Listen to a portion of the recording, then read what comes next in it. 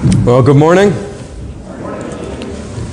It's always nice to see how many kids are going out to Sunday school. There's a lot of them here. If you have your Bibles, please open them up to Matthew chapter 27. We're continuing our way through Matthew chapter 27, and today we'll be in verses 45 to 50. Now, as you're turning there, I just want you to consider where we've been so far in this chapter. We've seen the trial of Christ as He's treated like a lawbreaker and a blasphemer in verses 1 through 14. We've seen Him exchanged for Barabbas in verses 15 through 26. We've seen Christ bearing the curse in our place, verses 27 through 38, and His victory over the devil and temptation in verses 39 through 44. All of these things are compacted into this moment of atonement. When I was in Bible school in my theology class, and anyone who's gone to Bible college can probably think to some point where this kind of thing has happened, but one of the questions that everyone in the classroom was debating was, what did Christ accomplish at the cross? And some of them said, well, substitution was the main thing. And then somebody else would say, well, no, it was atonement. And another, it was absorbing the wrath of God, propitiation. Still others, it was victory over Satan, or He was a ransom for us, and that's what it was all about. And they were debating which one of these it was, and while they were, a friend of mine spoke up. Patrick Williamson is his name. And I wish I'd have thought of his answer, but I didn't. It was his answer, and I'm not going to forget it, because he said something that is true in many theological debates. He said the whole debate is really pointless because it's pitting one of these things against the other. All of these things were accomplished by Christ at the cross, and it's foolish to try to separate them and rank them. And he was absolutely right.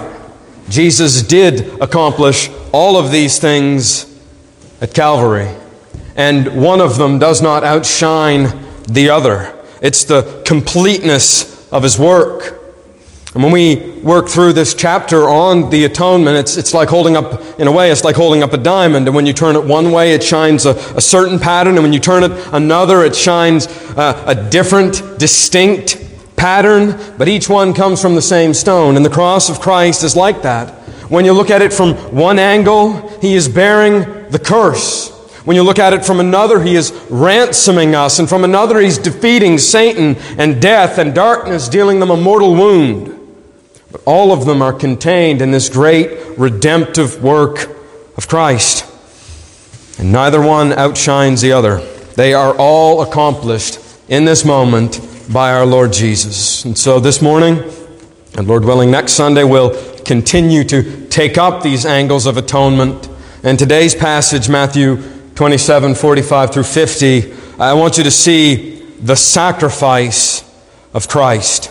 We're going to see it in 7 scenes, and I'm not going to name them for you, but 7 as we work through this passage that you can look for. So Matthew 27, 45 through 50. Now from the 6th hour, there was darkness over all of the land until the 9th hour. And about the 9th hour, Jesus cried out with a loud voice, saying, Eli, Eli, lama sabachthani. That is, my God, why have you forsaken me? And some of the bystanders, hearing it, said, this man is calling for Elijah. And at once one of them ran and took a sponge and filled it with sour wine and put it on a reed and gave it to him to drink. But the others said, wait, let us see whether Elijah comes to save him. And Jesus cried out again with a loud voice and yielded up His spirit. Let's pray. Lord, I pray that You would magnify Your name today. Magnify the name of Your Son, Jesus Christ. You have sent the Holy Spirit to point to Him. And I pray that He would be exalted in our hearts and in our minds and in our thoughts today. He is worthy. He is worthy of our worship. He is worthy of our love. I thank You for Him. Thank You for the cross. Thank You for redeeming us from the curse of the law, for ransoming us, for so many things.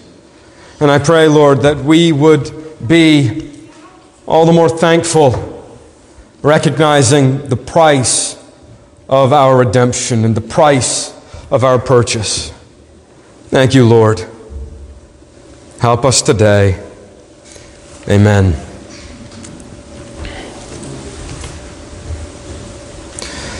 The Lord bless you and keep you.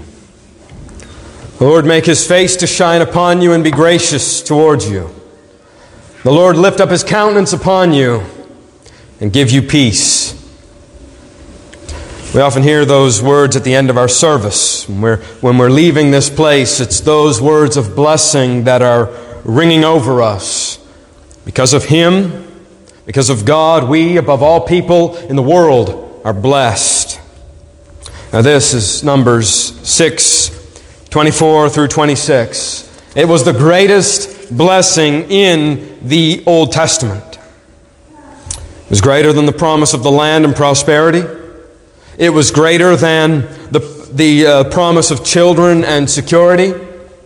It was a greater privilege than the temple and the priesthood and any of the other good things that God gave to His people. You say, why does it exceed them all? What makes this so much higher than this blessing? Because in this blessing, God is giving Himself to His people. This is the blessing that expresses His nearness and His care and His watching over them for their good. And it's the spring from which all other blessings flow. It's not unlike this capstone promise that you read over and over again. You shall be my people and I shall be your God. This is what it means to have God as your God. God is near and He loves them with an everlasting love. So He keeps them and He makes His face to shine upon them like the sun shining down in the sky. And He is gracious towards them. This means He doesn't repay them according to their sins. He lifts up His countenance upon them by looking on His people with favor and with delight as He says, I will never stop doing good to you. And He gives them peace by protecting them, even fighting for them. Now, if this is the greatest blessing God gave to His people, then what would be the opposite? The Lord curse you and destroy you. The Lord turn His face away from you and treat you with severity.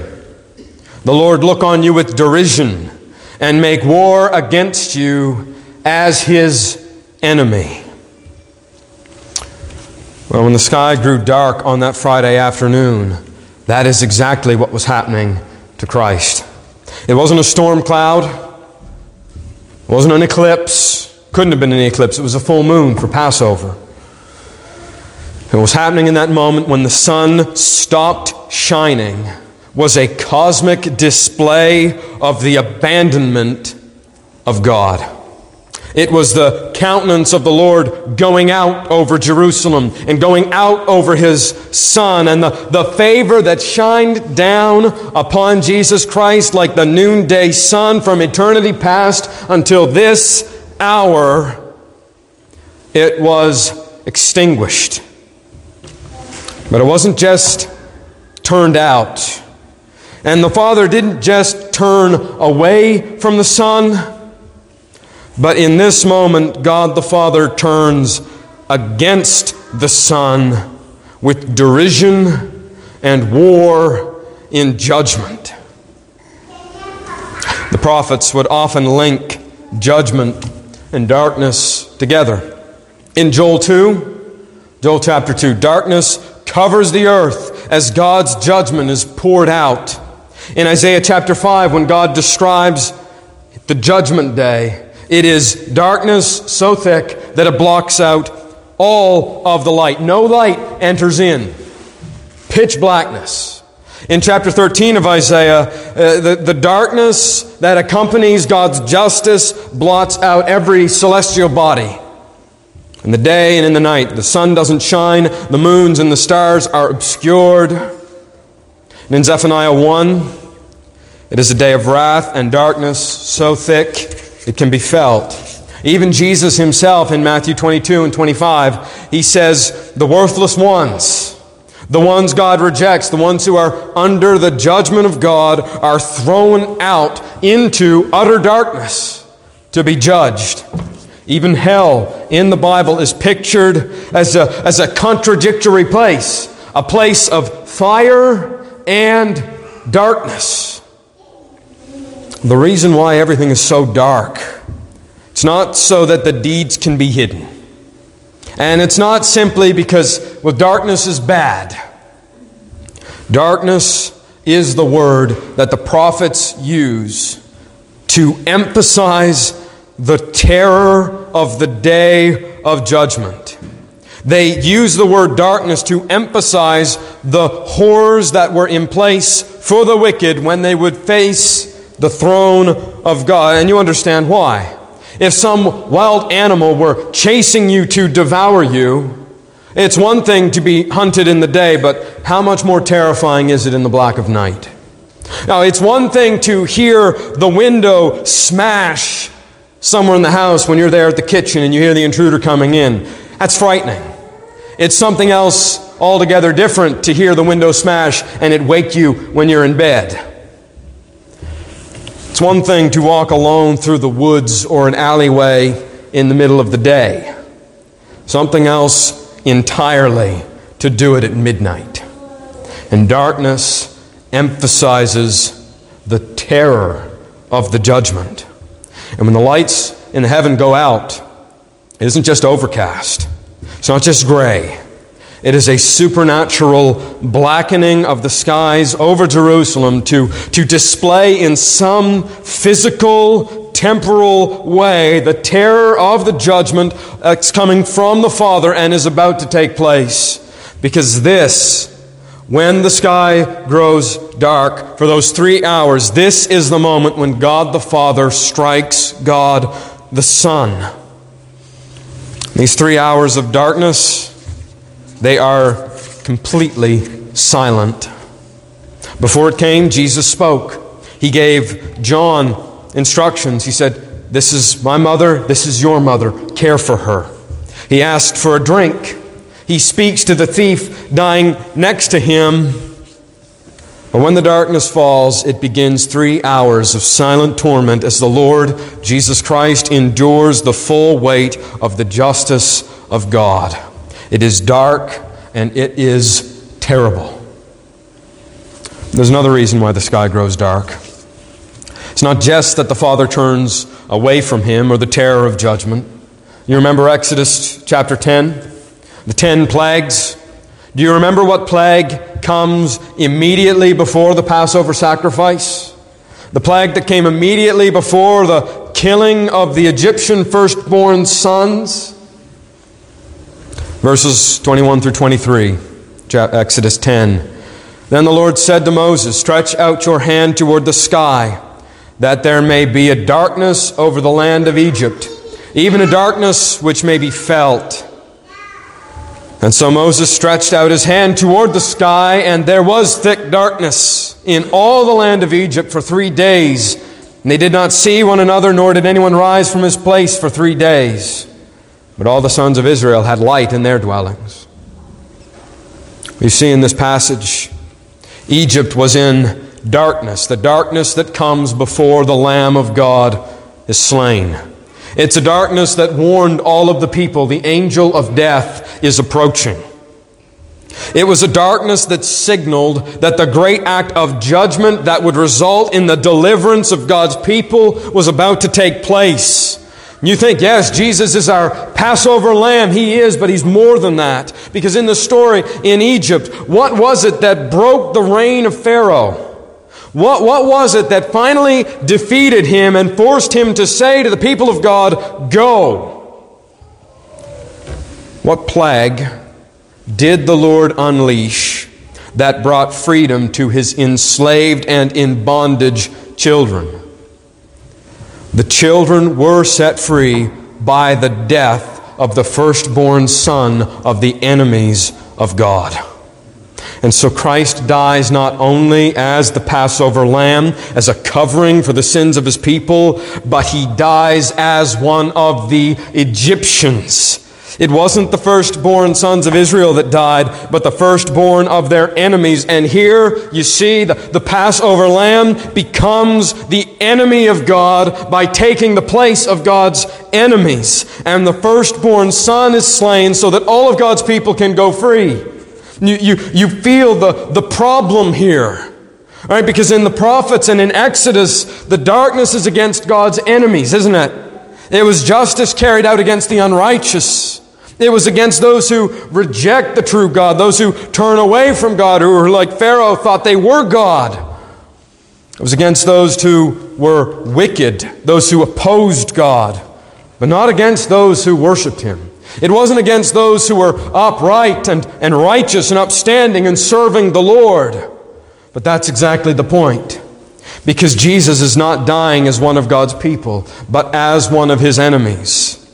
He's not dying as the righteous Son of God, but as the enemy of God.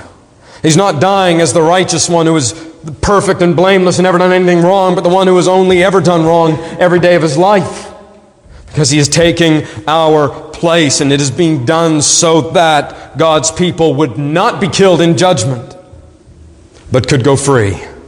This is why He's offered up at the 9th hour. The 9th hour. According to our clocks, you wonder when that would be? It would be 3 o'clock in the afternoon.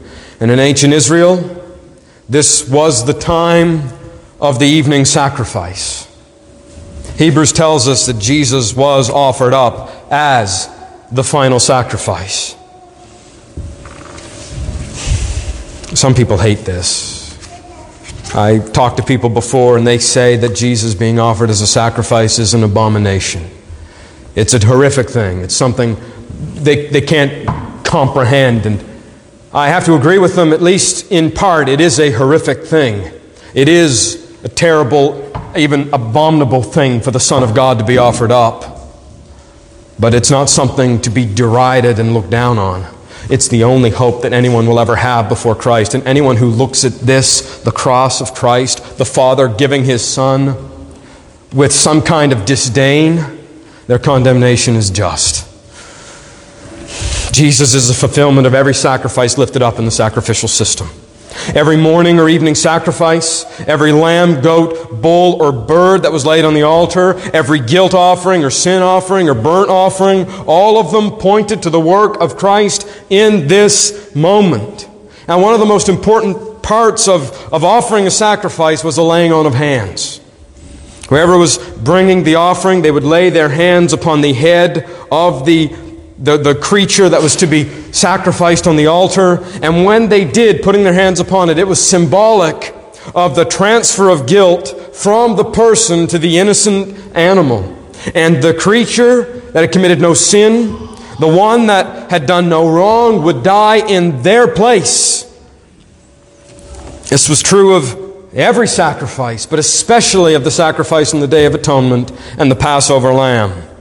And here, 3 o'clock, twilight, on this day is the time to kill the Passover lambs. And while the blood of the Passover lambs are being poured out in the temple, the blood of the true Passover lamb is being poured out here on the cross. This darkness is the 3 hours when Christ is stricken, smitten, and afflicted, and when the divine fury to which every sacrifice pointed is poured out. All of the hundreds of thousands of animals slain, and the millions of gallons of blood, the generations of this persisted offering up, all of it was a shadow pointing to this moment. It might surprise you that in this system, it wasn't the priest who killed the animal. Now, the priest offered it. The priest would present the blood. The priest would be the one who laid the creature, the animal, upon the altar. But rarely would he be the one who killed it. It was the responsibility of the one bringing the sacrifice to slit the throat. We know Christ is the offering. We know, according to Hebrews, He is our high priest. But if He is the high priest, have you ever read this and asked the question, who is the one offering the sacrifice? Christ is willing. Who is the one wielding the knife? In Genesis 22, there is a story of Abraham and Isaac. Isaac, his one and only son, whom he loves. And in that story, Genesis 22, God calls out to Abraham and tells Abraham, "Take your son, your only son Isaac, whom you love, and go to the top of a mountain in the land of Moriah and present him there as a burnt offering." And you remember the story. Abraham is hesitant. Obviously, he doesn't want to go. Would you? But stronger than his reservation is his faith and trust in God, even over death. And so, early in the morning, he takes Isaac and he goes up to the mountain. Isaac is carrying the wood for his own sacrifice. Abraham is carrying the fire and the knife. And as they approach, they see the mountain in the distance. Isaac, he says he sees a problem here. And so he looks around, looks to Abraham, his father, and says, "I see the wood, and I see the fire, but where is the lamb?" I can't imagine being Abraham in that moment. He says, "God will provide." And then they march up the mountain, they build the altar, they arrange the wood. Abraham binds the son he loves and lays him on top of the altar. Abraham raises the knife above his head. He stares down into the heart of his son, and then just as the knife begins to plunge downward, he hears a voice that stays his hand, doesn't he? God speaks and stops Abraham. He says, "Abraham, Abraham, do not harm the boy. Do not do anything to him, for you have not withheld him from me, and now I know that you love me, says the Lord." And Abraham looks, and there in the thicket, caught by its horns, is a ram. And he uses a knife he was about to slay his son with, and he cuts the cords and sets the son free and takes the ram that God gave, and he offers the blood of that ram to God on the altar, offers the ram as a burnt sacrifice, and then he calls the place Jehovah Jireh. God will provide.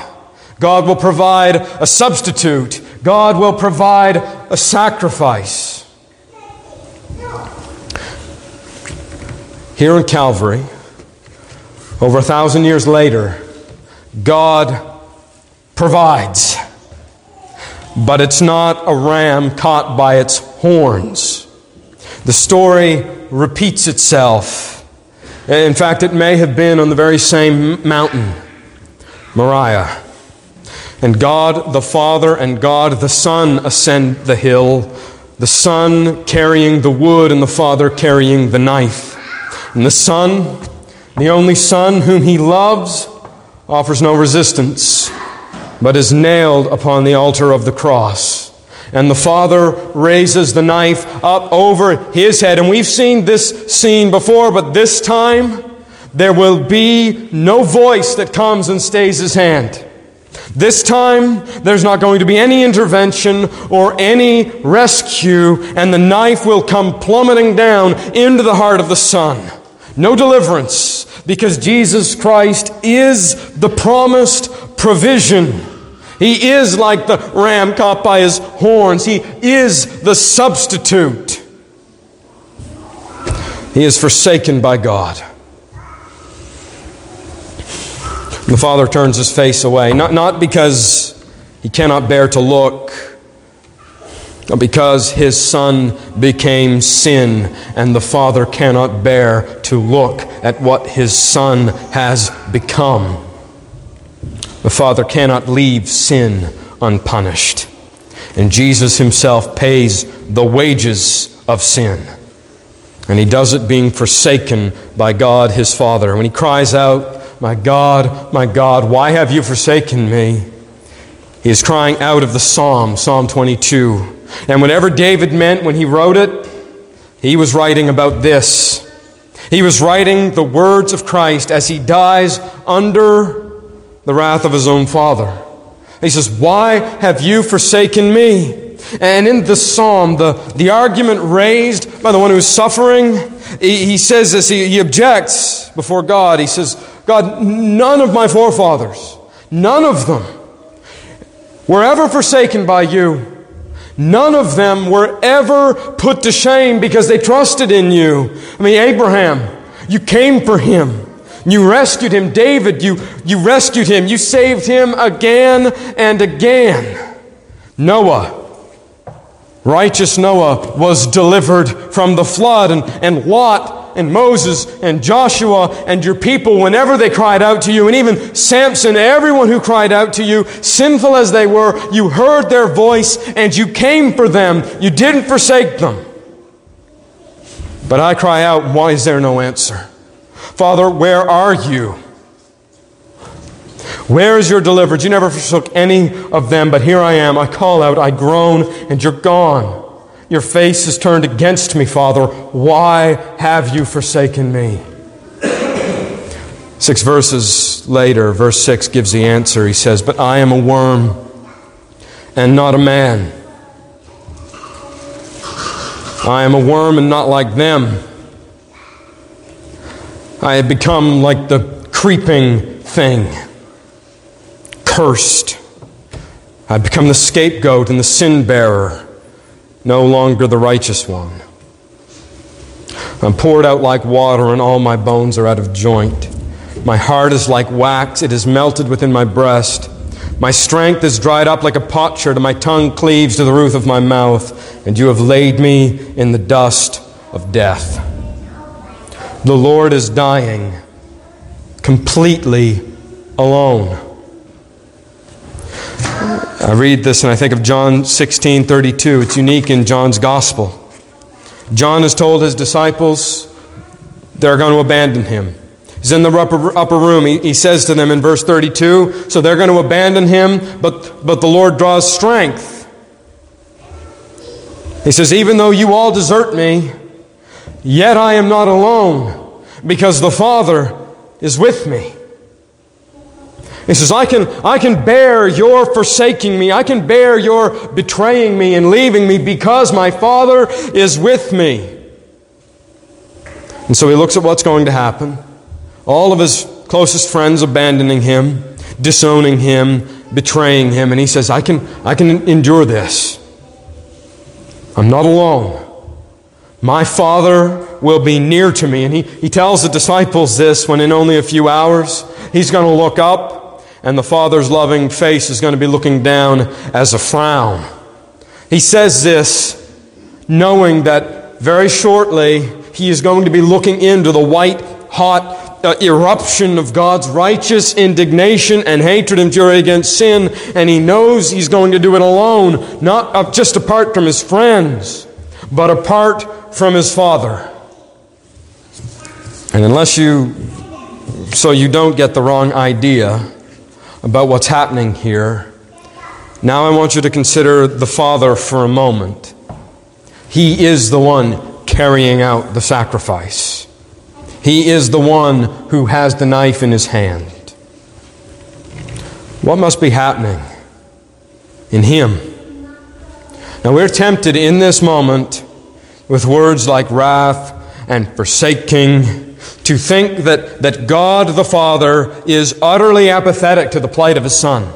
Right? God is venting his rage almost in an uncontrolled way. That's how we're tempted to think about it, just lashing out. Don't believe that for a second. Do you know what the Bible says? In John chapter 1, he writes, in the beginning was the Word, and the Word was with God, and the Word was God. And that word with, it means literally face to face. Now, some of you with children, you know this. One of your favorite things to do is just to pick the child up and just look at them. I see some of you doing it right now. And with the children, it's universal. They love to play a game where you hide your face and then you poke your face back out, called peekaboo. And when the father reveals his face and the child sees them, they're both filled with joy, aren't they? Something special and something intimate about being face to face. It's something we cannot describe, but we all understand. Now, do you realize that this is the language used to describe the relationship between God the Father and God the Son from all eternity? And yet here at the cross, what happens? The Father turns His face away. And Christ in His darkest hours, as the knife comes down, there's no looking into the eyes. There's no comfort from the Father, just the turning of the blade. And though everyone around Christ on that day looked at Him as a criminal and a blasphemer that deserved to die, and even though they hated Him, and even though they cheered at His destruction, that's not what the Father saw. He saw the last one in all of the universe that should have been hanging on that tree. He saw the only one He would never think to strike. He saw the only innocent man who ever lived. And He knew it. We read about it this morning. Who can approach God? One who has clean hands and who has not lifted up his soul to idols. There's only one man who's ever done that. And here He is on the cross. This is God's Son. This is the perfect, spotless one. He is the one who, at His baptism, it was said, "This is my Son in whom I am well pleased." At the Transfiguration, "This is my Son, listen to Him." And for all of the Father's wrath being poured out in this moment, He still loves him. And if that wasn't enough, at the cross, Christ is excelling Himself in love. Now, He's always been a glorious Son, but here in this moment, He is surpassing Himself. Because in John 10:17, Jesus says, "For this reason the Father loves me." You think about this. For this reason the Father loves me, because I lay down my life. For this reason the Father loves me, because I am going to go to that tree. This wasn't the only reason that God loved Him, but it was the pinnacle of God's love for His Son. Never was there a time in those 30 years where the Father was more pleased with His Son than here at the cross. It's like when you see your own child and they're doing exactly what you ask them to do and more, and they're going above and beyond. And even though it's difficult, they persevere. What does that do to the heart of a parent when you see your child doing that? You're proud of them. In that moment, your heart is bursting with affection. That's what's happening here at the cross. And at the height of the Son's obedience, and at the height of the Father's affection, the sky grows dark, and the knife comes down into His hand, and into His feet, and into His side, and into His head, into His very heart.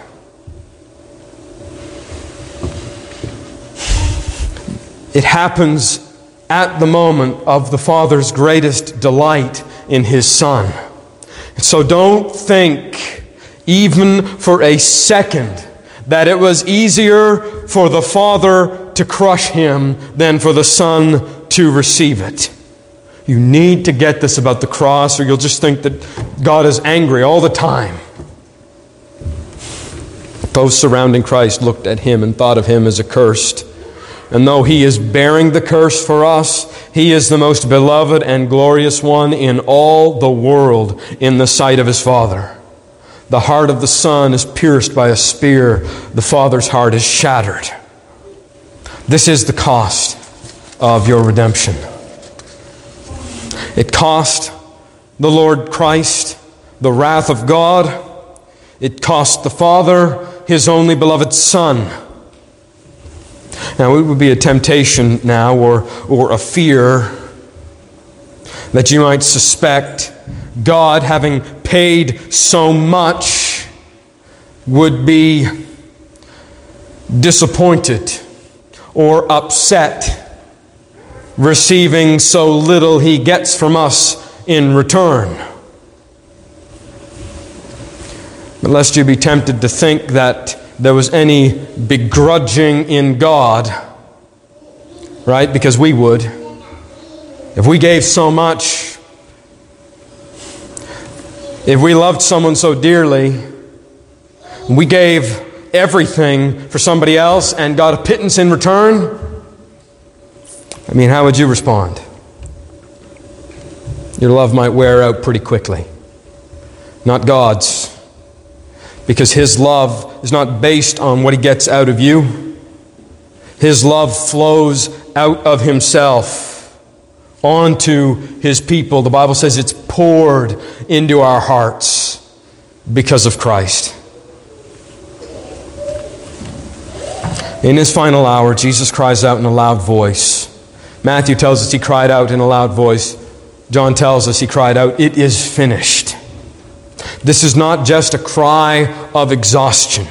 It's not like the cross has been so agonizing that now at this point Jesus is finally worn out and He dies. This is the giving of His life.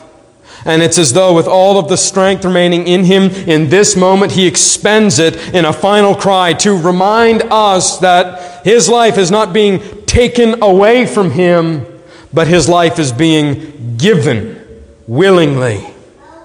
Even Matthew says He yielded His Spirit.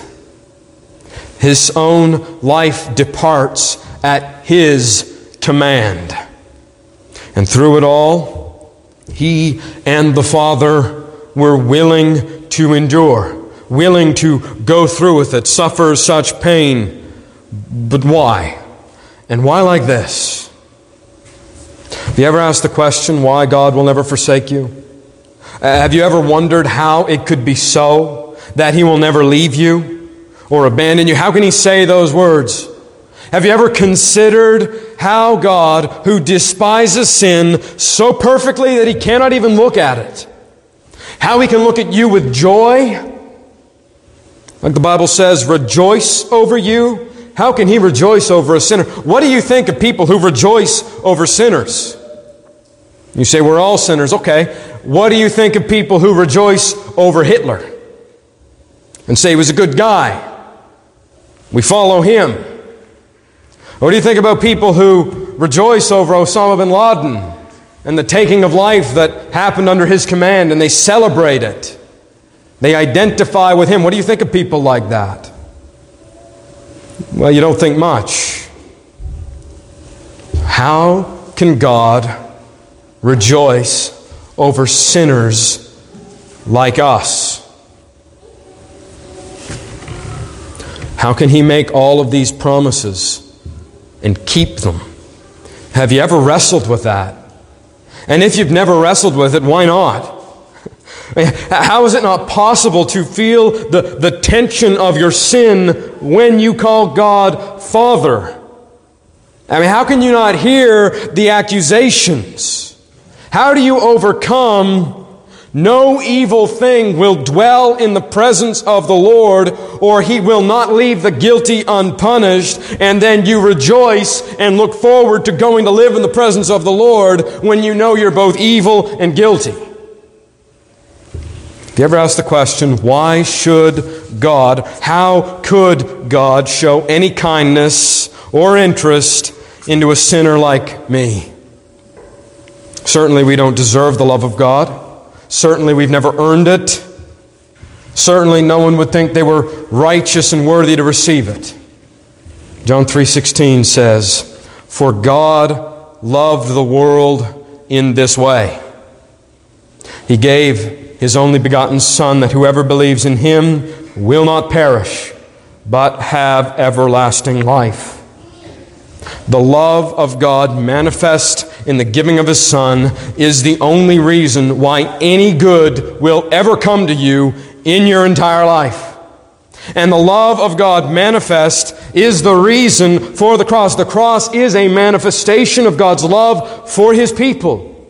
Right? For God so loved the world that He sent His only begotten Son. The love of God is why He suffered, and the love of God is why perfect love drives out all fear.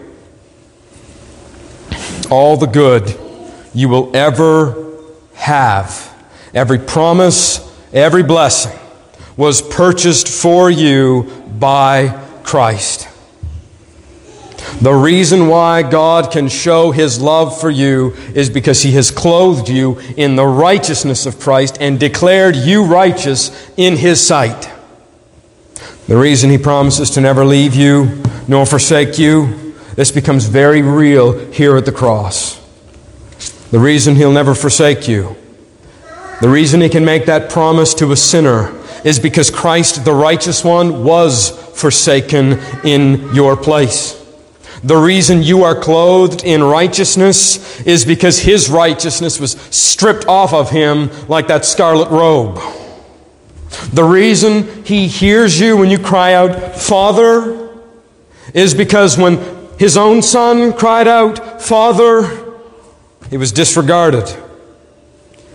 Every good you have, every blessing, every promise, every hope, and every eternal joy was purchased for you by Christ and then given to you at the cross. This is why we sing, All I Have is Christ. Because apart from Him, you have no good thing. So think much about the Lord Jesus Christ. Think much about the cross. And it's when you're getting irritated, think how worthy God is to be irritated at you, and yet He loves you. When you complain, Christ had more reason to complain than anybody in the whole world at being treated so unjustly, and yet He endured it all for your sake. When you don't want to cover over the sin of somebody that has sinned against you, and you're hesitant to forgive, think what a great and undeserved forgiveness you have received from God. Forgiveness will become a whole lot easier when you realize how much you've been forgiven. And if you don't know Him this morning, you're not a Christian. You say, I'm a sinner. No unclean thing can dwell in the presence of God. I don't know how I could come. Don't you understand anything? Jesus Christ came for sinners. He is dying for sinners, not for the righteous. I mean, why would He come and die for righteous, deserving people? His very death, the necessity of His dying, screams out, I came for those who are unworthy and unrighteous and unclean. He calls out to those who are condemned. Do not ignore so great a salvation. Do not turn away from so great a sacrifice. You know what it's like? I've used the example before. But imagine a father and a son, and they're walking down the road, and they walk past your house. And there your house is going up in flames. The whole first floor is on fire, and you're up asleep in the bed. And the father looks to his son and says, Son, so-and-so is up there, and I love them. And I'm sending you to go in and get them. And so the son, obedient to his father and everything, rushes into the house, fights his way through the flames and the smoke, goes up to the stairs as the house is collapsing around him, grabs hold of you, throws you out of the window so you go out and you land safely in the snow. And when he does, the whole house comes crashing down, crushing and killing the son. And the father comes to you. And he reaches out his hand, pick you up off of the ground and say, come and follow me. And when he reaches down his hand, you swat it away and say, no thank you. I can find my own way. No thank you. I don't care about the sacrifice of your son. He didn't have to do that for me. How will we escape if we ignore so great a salvation? What would you think of somebody who did such a thing to a father who had given so much, to a son who had sacrificed so greatly? What would you think of a person who would do that? Swat him away ungratefully, without thanks, with even hatred towards him and say, "No, thank you, not for me," you wouldn't think very much of him, would you? In fact, even if you witnessed it, if you didn't know that I was talking about you rejecting Christ and you saw this happen, you would be furious at the ingratitude of the person rejecting what had so graciously been given to them. Well, if you're going to be angry about that, then understand it rightly and take a look at yourself and ask yourself, have I ignored so great a salvation? And if the answer is yes, what will become of you? Except you haven't just swatted his hand away where his son died in a fire. What you've done is 1,000,000 times worse. But rejected the perfect Son of God who bore the sin of all of the world. The analogy just seems pitiful in comparison. Don't go on another day rejecting Christ. He is willing and ready to save. That's why He came, is to save sinners. That's why He came, was to redeem ungrateful people. So confess your sins and come to Him and have all of those sins wiped away. Come to Christ in repentance and faith and walk humbly with your God. Don't spurn or scorn the offer of His grace any longer. He will forgive all offense if you come to Him. You might not be willing to forgive if someone did that to you, but God is willing to forgive those who put their trust in Him. Let's pray. Lord, I pray that no one would look on the sacrifice of your Son as a light or a small thing, but that, Lord, for your people, for those who call upon your name, that forgiveness, God, that we would be ready and eager to forgive as you have been eager and delighted to forgive us, and not just to forgive us, Lord, but reconcile us to yourself. We were once your enemies, now we're going to eat at your table. We were once your enemies, you have called us sons and daughters and invited us into your presence and done good to us. Lord, your forgiveness is greater than anything this world knows. I pray, Lord, that we would recognize that what it costs us to forgive somebody else never compares to the price you paid to forgive us. Lord, it's not worthy to be compared. No wonder you say so many times that those who will not forgive will not be forgiven. If we will not forgive others their trespasses, neither will you forgive ours. And so, Lord, I pray that we would be a people who are ready and quick and who delight to overlook an offense against ourselves, knowing that so many and so much greater offenses you have overlooked. I pray, Lord, that we would not look at the cost of our redemption as a small thing. It was the greatest price ever paid for anything in the world. And not because we're so wonderful, but because you're so good. And that you would help us to think rightly of you, Father. That we would know that you love us. That you will never abandon us or forsake us. How can you? You have declared us righteous with the declaration that cannot be changed. We are righteous before you, not because of us. We have nothing to offer in our hands, but you have done it all and given us all that we need. And Lord, you're never disappointed or begrudging when we don't respond the way that we should.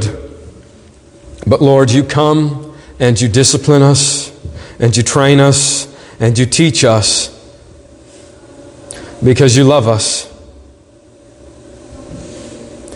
Lord, thank you that our sin is not greater than your grace. Thank you that you give us what we do not deserve. And help us in our lives, Lord, to live out the gospel by not treating others the way they may deserve, but treating them with mercy and with grace. And Lord, I pray for anyone who doesn't know you. Lord, please be merciful to them. Lord, they don't know what they're doing when they turn away from you. Lord, I pray, Lord, people sometimes hear hundreds and hundreds and hundreds of times.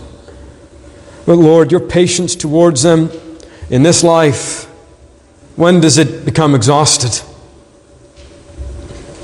You are so kind. You are so ready to forgive. Lord, I pray that your kindness and your love would lead people to repentance and to faith. Lord, I don't know where the hearts of people are in this room, but you do. And I pray that you would show them, Lord, give them eyes to see how bad sin really is and how wonderful it is to walk with your Son. How great it is to be forgiven and to be reconciled to you. Nobody who puts their trust in Christ will ever be put to shame, and nobody who puts their trust in you will ever regret it. Though there is only one decision that will be regretted all throughout eternity, and it is to reject your Son, Jesus Christ, having heard of him. I pray that would not be true for anybody in this room. Thank you, Lord, that you have given so great a salvation, sufficient, Lord, to redeem your people for all time. It's in your name we pray, and in your name we give thanks. Amen.